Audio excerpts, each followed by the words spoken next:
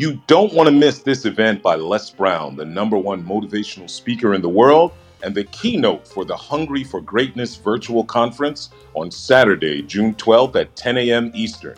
For a limited time only, tickets are free. So sign up now while seats are available at hungrylegacy.com/sign up. You'll be energized, inspired. You gotta be hungry for greatness.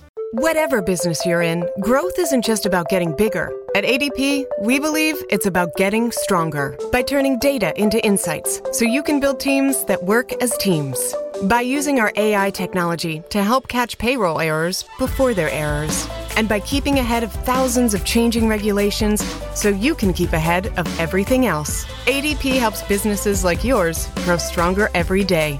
ADP, HR, talent, time, and payroll. The cannabis industry is evolving at a radical pace, progressing toward the green peak. Each week, join Richard Zwicky, a cannabis visionary and entrepreneur, as he interviews experts from around the globe to discuss updates and evolutions in the world of cannabis. Let's make that climb together up the green peak with your host, Richard Zwicky. Hi, everybody. I'm Richard Zwicky with Green Peak, and joining us today, we have Andrés Vázquez out of Lima, Peru, who is one of the managing partners at an operation called Cann Farm, the first licensee with a production license in Peru. Welcome aboard, Andrés. Hi, Richard. Thank you very much for having me. It's a pleasure to be in the show. Yeah, and you and I met almost 4 years ago now. Yes. Before legalization had happened, and as we were discussing going through the path and everything else, it's been quite the journey. Yes, indeed. It has been very long, I would say successful at this moment, but interesting journey. Yeah, congratulations on that license. I know that it's going to be a heavily sought after item, because unlike some other countries, when the regulations were set up for Peru, one of the requirements was companies that applied for the production license actually have to have built a facility to receive the license, which you've gone through, and a lot of others are still looking around and trying to figure out how to move forward. What were the challenges you faced being the first licensee? Obviously, the first one faces different challenges than the next one who has a roadmap. Yes, that's what we expect, and we definitely have the hope that the following companies will have, I would say, a smoother path. So I would say that the first challenge, Richard, I think is no different from other countries, was the fact that the authorities were not used to dealing with this new regulation that was approved, and this new product and a new industry. So I would say that the first, not an obstacle, but a challenge was to work with authorities, auditors, regulators that were learning while doing, while reviewing the first files. So I think that's the first thing. And as you mentioned, obviously the way our regulation is established in the sense that we have to build first and apply later, I would say it was a requirement. We didn't see that as an obstacle. It was just the way things were made here.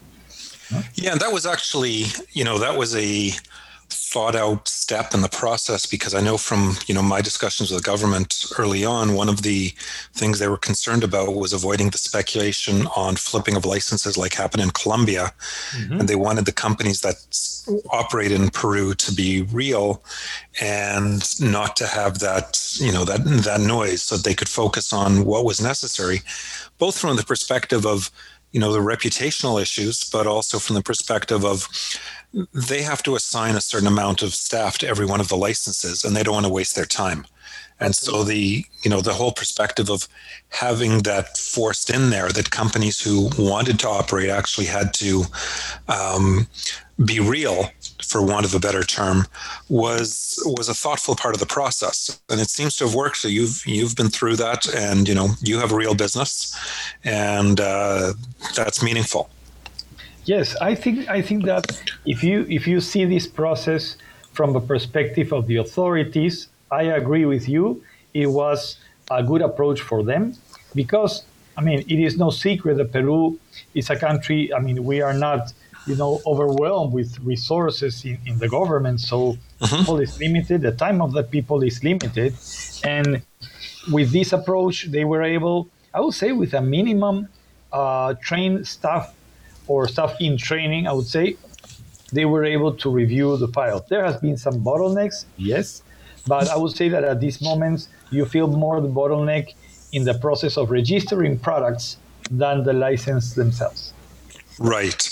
Now, as far as next steps for, you and others who would be going down the path, you've got the license, you're able to, you have a facility which is licensed to produce, but you haven't started growing yet, I don't believe.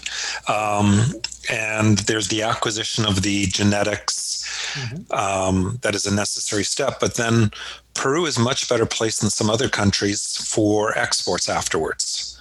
What's your timeline to production at this point? At this point, so you were precise on the next step. The next step is securing the genetics.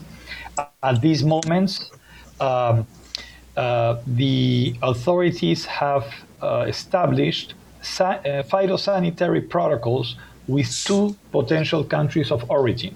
This is Colombia and the United States. It is evidently possible that other countries will be added as potential origin for genetics, but at this moment, you can only work with these two sources, I would say. In our case, we chose to work with Colombia. The process itself of the import of the seeds, in this case, because we are required at this moment to import seed, is honestly quite simple. It's more in the agricultural process, more than a cannabis itself process.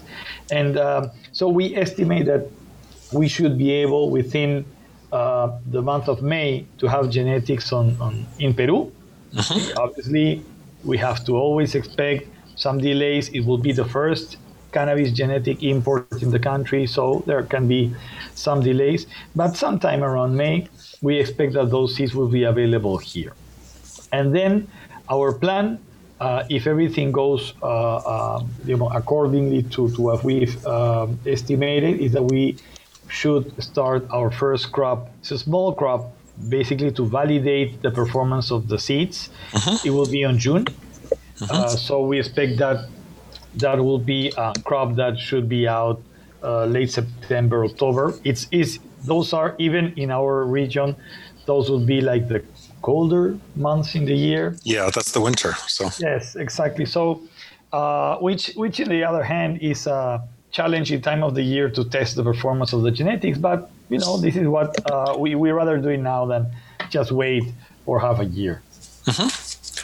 And then, of course, you'd start a domestic breeding program and everything else as part of the follow-through. Yeah, that's what we expect. Now, to be completely honest, it's part of the learning curve with the authorities. The authorities have not yet issued the guidelines for breeding or propagation. So at this moment, the only guidelines that have been issued is allow you to import seed, put those seeds on the ground, have a direct crop out of those seeds, which, as we all know, we will not have the same homogeneity than working with clones would allow us. But this is how we are going to start. And we expect that in the following months, the authorities will issue the pending guidelines, which would allow us, maybe not the first cycle, but at least in the second cycle, to start the breeding program. Yes, no, absolutely. So, Peru, obviously, I think the listeners know, and of course, Andrés, having our conversations over the years. I look at it in terms of it's nature's greenhouse, and it's the ideal conditions in the world for producing cannabis. The soil is spectacular, and there's a reason why Peru produces so much of the world's food and is capable of producing so much more.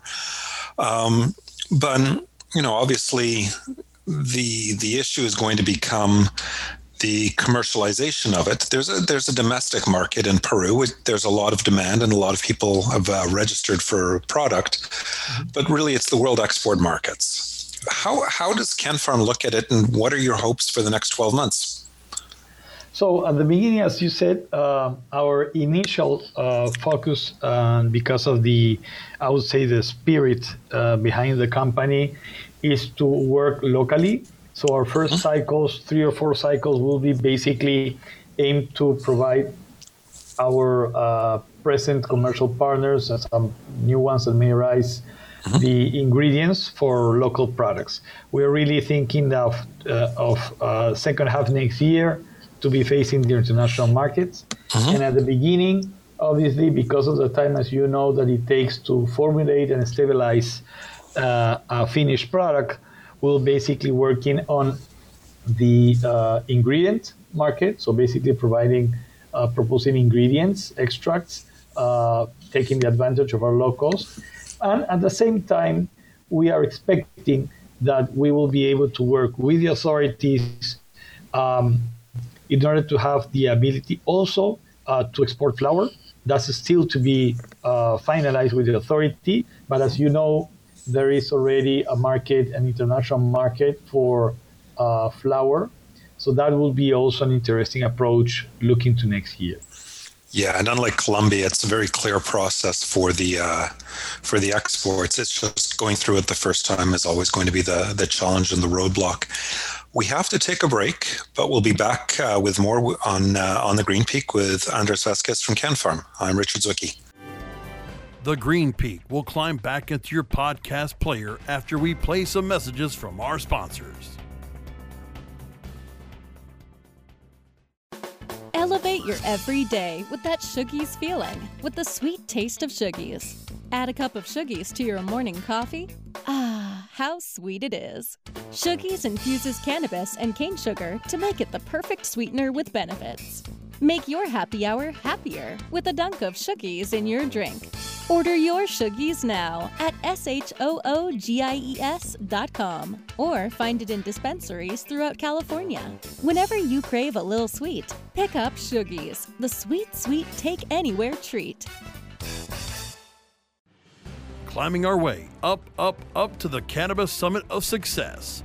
Cannabis Radio is back with more of the Green Peak. Back on the Green Peak with Andrés Vázquez from Cann Farm. And Andrés, we were speaking a bit about, just for the break, walking through the different steps in the process. And obviously exports is really part of what's going to separate Peru from other producers in the region, most notably Colombia, which, the government of Colombia committed years ago to allowing all exports. And unfortunately, it's been much more restricted. Whereas when we worked on, and you and I both, I think, worked on parts of the regulatory framework. I know you were working on it with a number of groups, and I was working on parts of it as well. And, that was always contemplated as one of the necessary steps.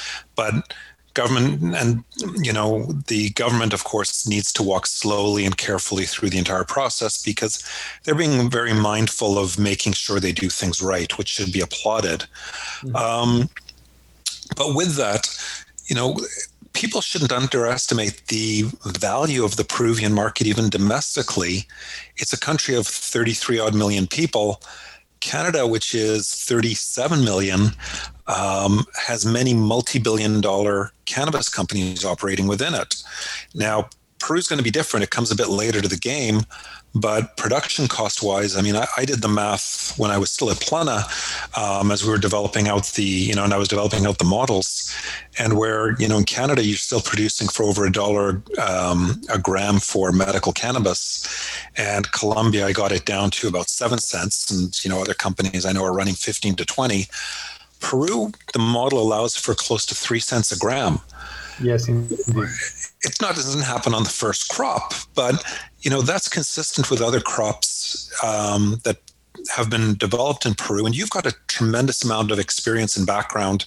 You and your partner Tony have a tremendous background in general agriculture. What are you seeing as the cost advantages, and what is it that separates Peru from other locales for growing that you think is going to apply into cannabis? Well, Richard, I would say in order to get to the core of the question, I will not do the comparison with North America or other latitudes. So let's see Colombia. which will be the real competition, and similar countries with similar cost structures. I would say that one of the key things while developing this crop is how are you going to face the pests or diseases in the crop. And this is an experience that comes, very similar experience that happened with the blueberries here. So here is the disease control affects you in two ways. One, obviously, is the impact of the disease itself, which will reduce your yields, and affect overall quality of the flower. And on the other hand, is the cost of fighting against that disease pressure or pest pressure.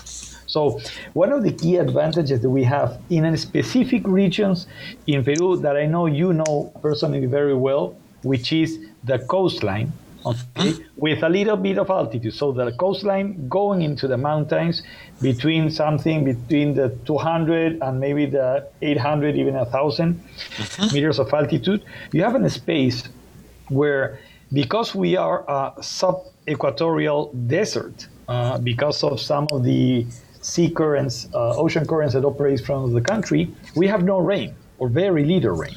It is amazing. Exactly. And since the water is available through the irrigation process that came from the mountains, you have water available from the soil up, but no rain or humidity falling into the crop.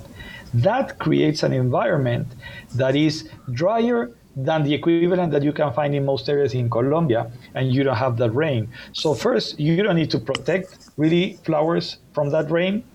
So the greenhouses, if you use them, will be lighter. Second, you don't have to fight for so much pest pressure because the environment is drier. And that makes a difference that adds those couple of points, 2, 3, 4 cents that will make the difference in the case of Colombia. Yeah, and that's a really good point you raised. I think most people, when they think of Peru, they think of Machu Picchu. People who are outside of Peru, and they see all the green around Machu Picchu in the pictures, and occasionally they see a picture from Cusco, but it's still very green, and nobody recognizes, or very few people recognize until they're there, that most of Peru or a large chunk of it is actually a desert, and it goes further south into when you get into Bolivia, you hit the Atacama and Chile, and that's the driest place on earth. But driving around Peru, there's massive sand dunes everywhere, and you're lucky to get a millimeter of rain, which is like a 1/32nd of an inch. Yet you've got massive rivers coming out of the Andes that are both above ground and underground that are bringing incredible amounts of water, which cannabis needs, to all of the growing areas, which is why, as you said, blueberries was a crop that was brought to Peru, and I think Peru is now the largest producer of blueberries, and it's been less than a decade. And avocados is another massive, and asparagus are two other massive crops that, even 20 years ago, Peruvian production was insignificant. But the supply is there. It's everything from a nature's perspective. And you're right, the pests are more controllable, and especially through even a biodynamic farming model where you use the other local pests to eat each other. It's ideal. But, obviously labor costs are favorable in Peru, to put it relative to everything else. Power isn't an issue for these kinds of operations because you're able to use nature for most of it other than drying facilities. Where do you see the challenges from an operating perspective once a company gets going? Okay, so the challenges, I think, will be related to one of the things that you mentioned earlier, is that the way that the infrastructure, the regulation has been established, you don't expect hundreds and hundreds of licensees here, because the requirements are high, are expensive. It's not only in financing but in human capacity. So you will have a certain amount of license, but not as many as you can find in Colombia. So the cluster, the group, the industry itself will be possibly composed with some few companies. So one of the challenges is that these few companies that we can be capable of presenting as ourselves to the government and have them pay interest in the industry, because there will be few players. And we definitely need the support and the assistance and of the government in order to make it through some of the steps that you already experienced in Colombia on the initial exports, or establishing those annual estimates that all the countries put together in these international committees. So I think that's one of the challenges, because if we are not able to have enough, I would say, critical mass, we risk to be just left to the side, obviously able to operate, but not having the strong support of the government. For example, as you see in Colombia, when you have the export office, you have ProColombia presenting cannabis companies abroad. So taking them to a roadshow. I mean, I myself have received ProColombia virtually, obviously last year. They were introducing to me the potential Colombian suppliers, which is great. But again, we will need some critical mass, some minimum number of companies in order to be able to attract the government's attention. Absolutely. And, it's going to end up, I think, Peru is going to end up with a blend of domestic companies and foreign companies that come in and invest and develop the industry together. I think is a very likely path and very clear on a go-forward basis. Yes. I mean, we have already in the internal market space have already players that are international in the market. So you have, for example, one of the first making news here was Chiron from Colombia. Yep. They're pretty active. There has been news yesterday that Laboratorios NOP from Chile has been able to register also product. We represent one company out of Uruguay with a finished product as well. So you have already international and regional companies working in the internal market, as well, obviously, as local companies as ours, no? Right. Oh, no, absolutely. We do have to take one more break, but we will be back for one more segment with Andrés Vázquez from Cann Farm. I'm Richard Zwicky on the Green Peak. The Green Peak will climb back into your podcast player after we play some messages from our sponsors. Hey, take a look at this. They're selling smart pots. They have pot that can make you smart? Where is it? Not that kind of pot. Smart pots are the best aeration container to grow your plants. Check this out. This is the original fabric container for faster producing, healthier plants. They're made with a superior fabric that delivers high yields. Plus, smart pots are reusable and sustainable, so you can use them over and over again, no matter if you use them indoor or outdoor. That's very smart, but how good are they for the environment? Smart pots are BPA-free and lead-free, so you'll always be able to ensure a pure, clean grow, and they're 100% made in the U.S. Over 28 million smart pots have already been sold, so it seems like a smart investment. Look for smart pots in close to 2,000 garden centers throughout North America and ask for the original fabric container. Find a store near you or order yours online at smartpots.com.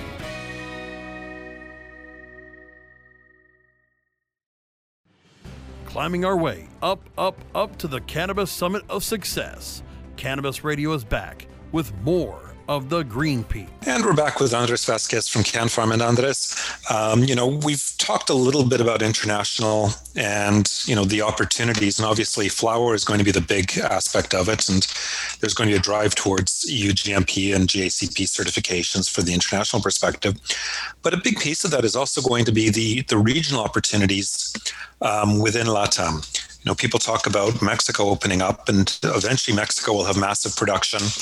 But the odds are its cost is still going to be higher than what's available in Peru. And Brazil is a huge market, obviously has its own requirements. That patchwork that exists, Mexico has one set of requirements. Obviously, Colombia has a different one. Peru has its own. Brazil has their requirements from a stability perspective that differ from everybody else. Argentina is a big purchaser looking for product. How are you going to target? Who are you going to look at, and how are you going to develop a regional strategy? Have you spent much time on that? Yes, a little time, because we really think that the regional approach make much more sense in the short term than just aiming for the big international market that most companies are. And even though it is true completely at this moment, we see different sets of regulation, and sometimes we see it seems hard to make it work together. I think that there lies a big opportunity in the region.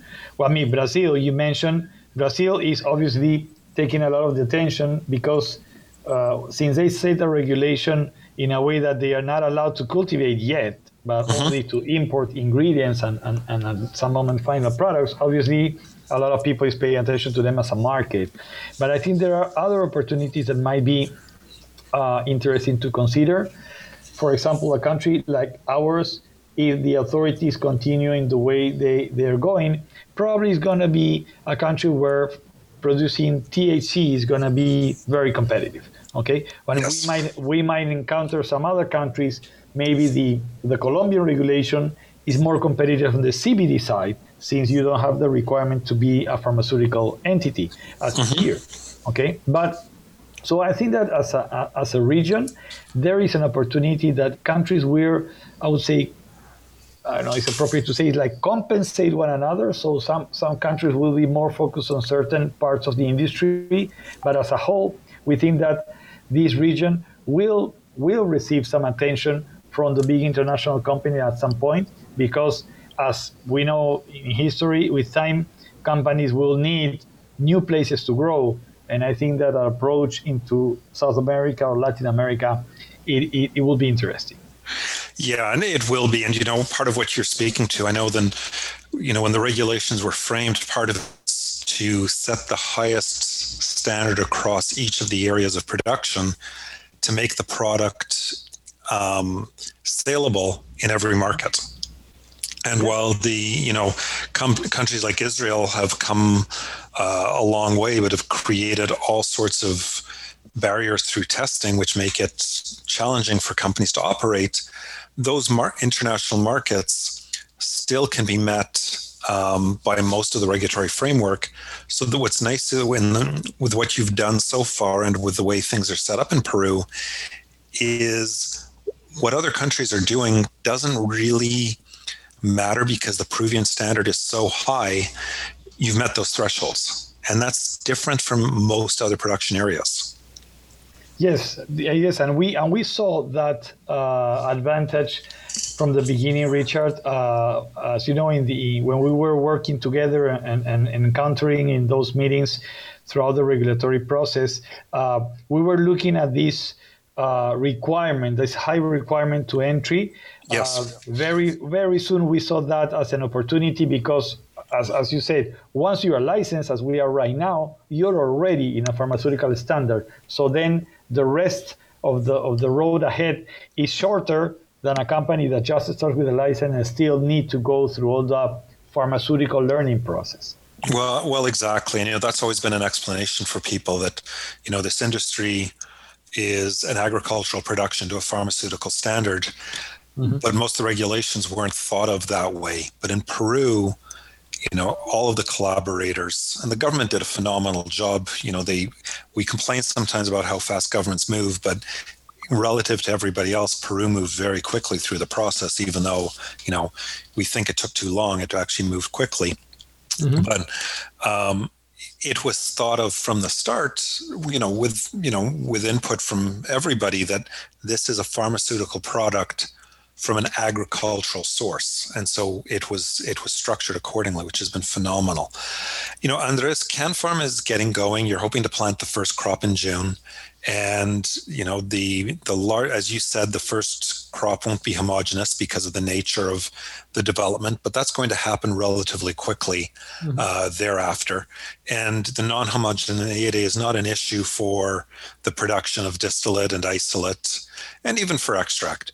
It'll be, it becomes a different factor when you get into flower, but that's okay. That comes after anyhow. Your first products to market, obviously you said you're going to focus on the domestic, and I know that you mentioned Chiron. I know Plana's imported into Peru as well for distribution, which has been great. Where are you seeing the demand domestically for what you're going to need to produce? Is it the distillate? Is it a refined oil? Obviously, isolate is, I think, the last choice for a lot of people to work with, but sometimes you just have to do it. What are you looking to? No, I think that at the beginning, because of several factors, distillates look like the best way to start.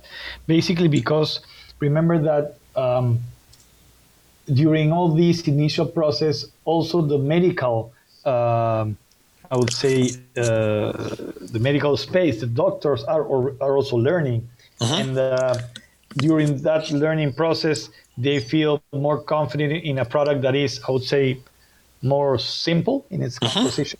Okay, yep. So the feedback that we already have. Remember that we already working training MDs since Q3 last year, and is that they will feel more confident working in a distillate-based product. Okay, even more than a full spectrum, because that variability is not yet well managed by the doctors that are new with this product. Yes, and the pharmacists who, it's a very compound-based industry in Peru markets, so that's also part of the curve. Andres, we are out of time for today. People who want to learn more about Cann Farm, how do they find out more? Because I'm sure a lot of people are interested in, from an international market perspective, in what's developing in Peru. Well, I mean, we're more than happy to share information and our experience. The best way possibly is through our website, which is www.cannfarm.com. Perfect. Cann is C-A-N-N, farm as a farm, agricultural farm. Excellent. So I'd invite listeners who have additional questions to check out the Cann Farm site, and from there they can also send through questions to Andres. And if you have any follow-ups, as always, you can always drop us a line as well. Andres, thanks for joining us today. Thank you, Richard. It's been a pleasure. And congratulations again on the license. Thank you. Thanks to everybody for listening. We'll be back again shortly. I'm Richard Zwicky on the Green Peak.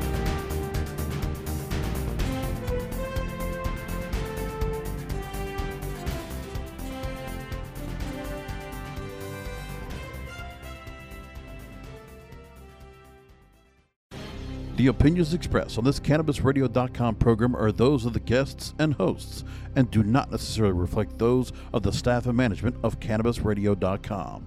Any rebroadcast, republication, or retransmission of this program without proper consent is prohibited.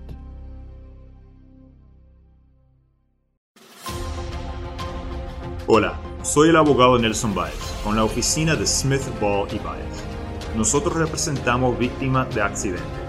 En mi carrera, yo he ayudado a mis clientes a recuperar millones de dólares. Si has sido lesionado en un accidente, llama a Smith, Ball y Báez. Yo le puedo explicar su caso en su idioma. Llámame a mí, Nelson Báez, 500-5555. You don't want to miss this event by Les Brown, the #1 motivational speaker in the world, and the keynote for the Hungry for Greatness virtual conference on Saturday, June 12th at 10 a.m. Eastern. For a limited time only, tickets are free. So sign up now while seats are available at hungrylegacy.com/sign up. You'll be energized, inspired. You gotta be hungry for greatness.